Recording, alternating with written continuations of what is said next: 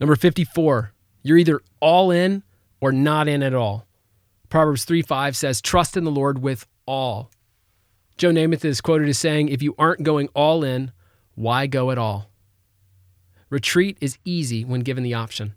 In 1519, Spanish captain Hernan Cortez landed on the coast of Veracruz to begin what would become Spain's conquest of the Aztec people.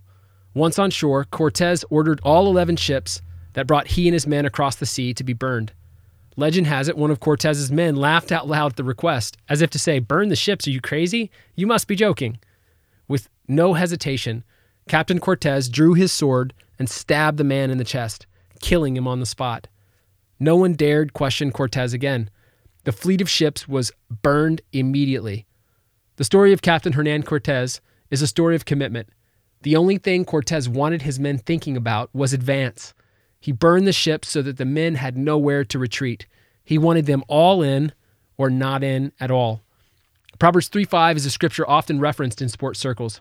Trust in the Lord with all your heart and lean not on your own understanding. In all your ways acknowledge him, and he will make your paths straight. Now, there are many different ways to understand this passage and apply it to our lives. But in every teaching, one thing mustn't be overlooked: the word all. Proverbs 3:5 does not say trust in the Lord with some of your heart. It doesn't say in most of your ways acknowledge him. No, it says all, with all your heart in all your ways. I often wonder why more of my paths aren't straight. Why am I confused? Why do I get frustrated? Why do I complain so much? The answer is simple. I'm only half committed. My faith is weak because I trust God with only some of my life. Burn the ships. Go all in. Trust God with all your heart and see what God does with your path. If you want more faith, trust God with more of yourself. If you want more fruit in your life, don't water the tree half as much. Give it everything. What would it look like for you to go all in today? Where have you only been giving some or most of your heart? What ships do you need to burn so that your focus is only on what's ahead of you?